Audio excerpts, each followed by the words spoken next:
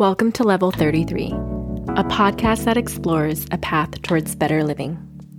My name is Kim, and I started this project as a way to share my journey towards wellness, self-love, and purposeful living, and in hopes that it may inspire others along their respective journeys as well. Follow along as I share lessons learned and continue to curate ideas that support the harmonization of mind, body, and soul.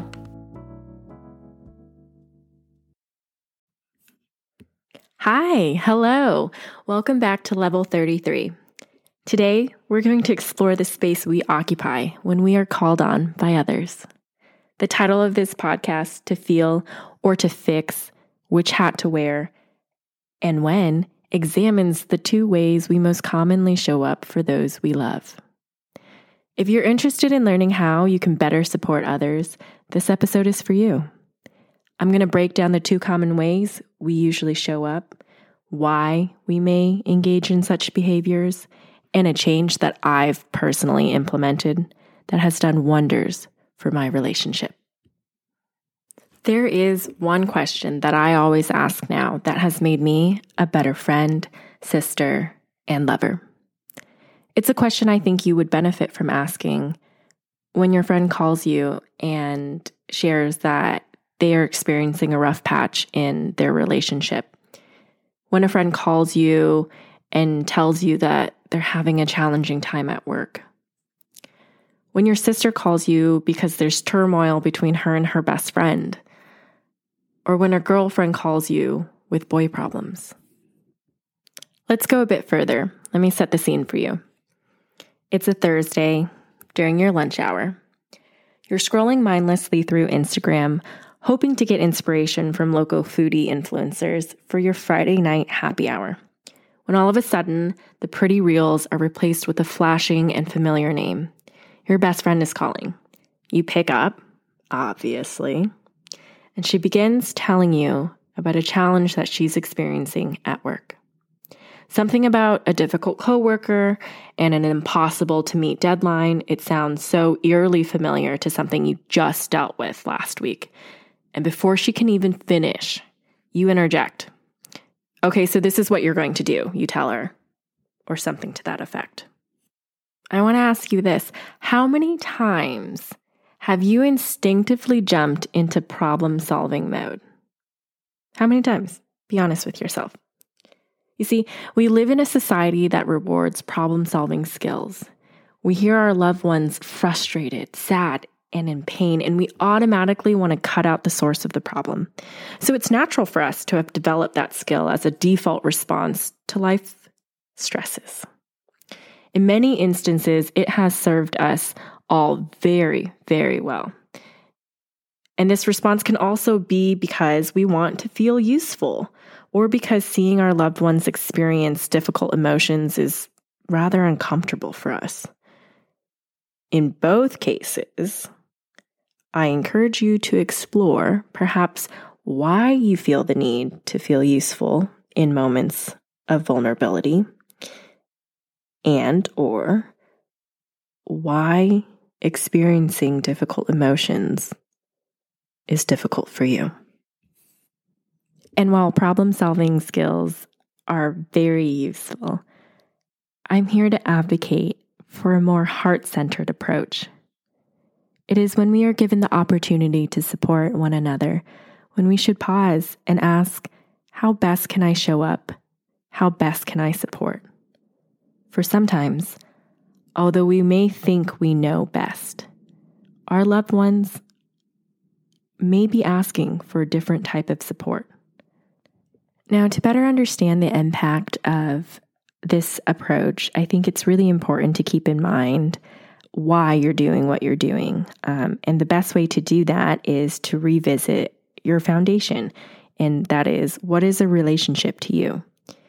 And everyone has a different definition of relationships. And so for me, and the work that I do and all of this is based on the premise that relationships are a sacred space shared between two people, where individuals feel valued, seen, and heard. There are, of course, different types of relationships, but at its very core, we want to feel valued, seen, and heard. And what is that seen and heard part? What does that mean exactly? To me, it means that my experience and my reality is understood. It's heard, it's noticed, it's validated.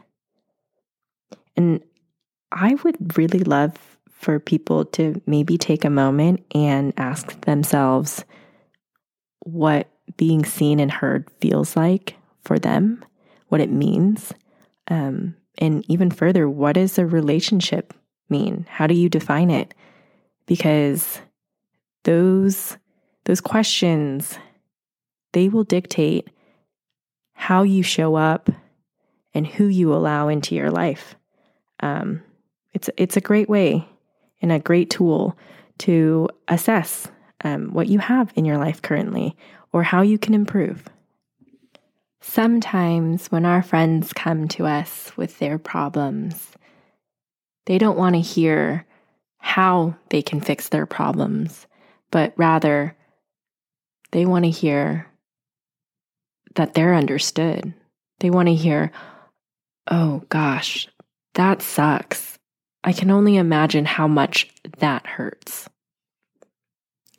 I know that sometimes when my heart is broken, I don't want to hear, forget him, on to the next, although well-intentioned from my SAS squad. What I want to hear in those moments of vulnerability and sadness is, oh wow, your heart must be hurting. I would be feeling all those things too if that happened to me.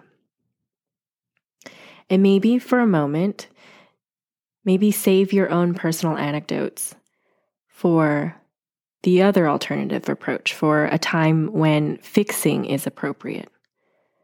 Because the goal of ensuring that our loved ones feel seen and heard is not to replace their reality with ours, but rather to acknowledge what they're going through.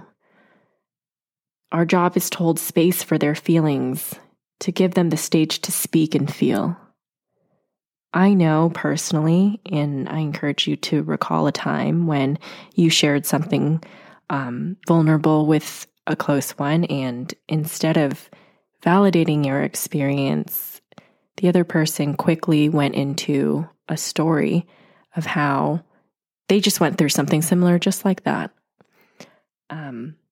And I know it, again, comes from a good place, but interjecting another personal story may harm more than soothe.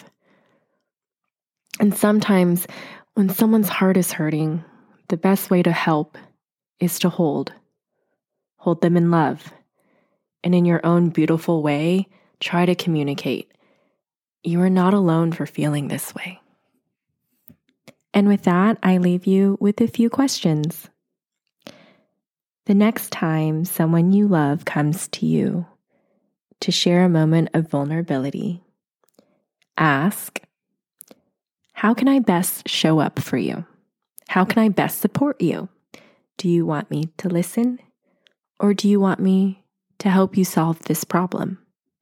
Or do you want both? And if you catch yourself automatically going into problem-solving mode, and sometimes it will work, and sometimes that's exactly what the other person needs and wants, and sometimes it's not. But if you do, maybe ask yourself why. Why do I feel the need to feel useful right now? Why do I feel the need to avoid exploring these difficult emotions with the person that I love? These are all very important questions and will probably expose a bit more about yourself. And that's the whole fun part about this thing called life. As always, thanks for joining me here at Level 33. If there was something that I mentioned in this episode that you'd like me to further explore, please shoot me a message.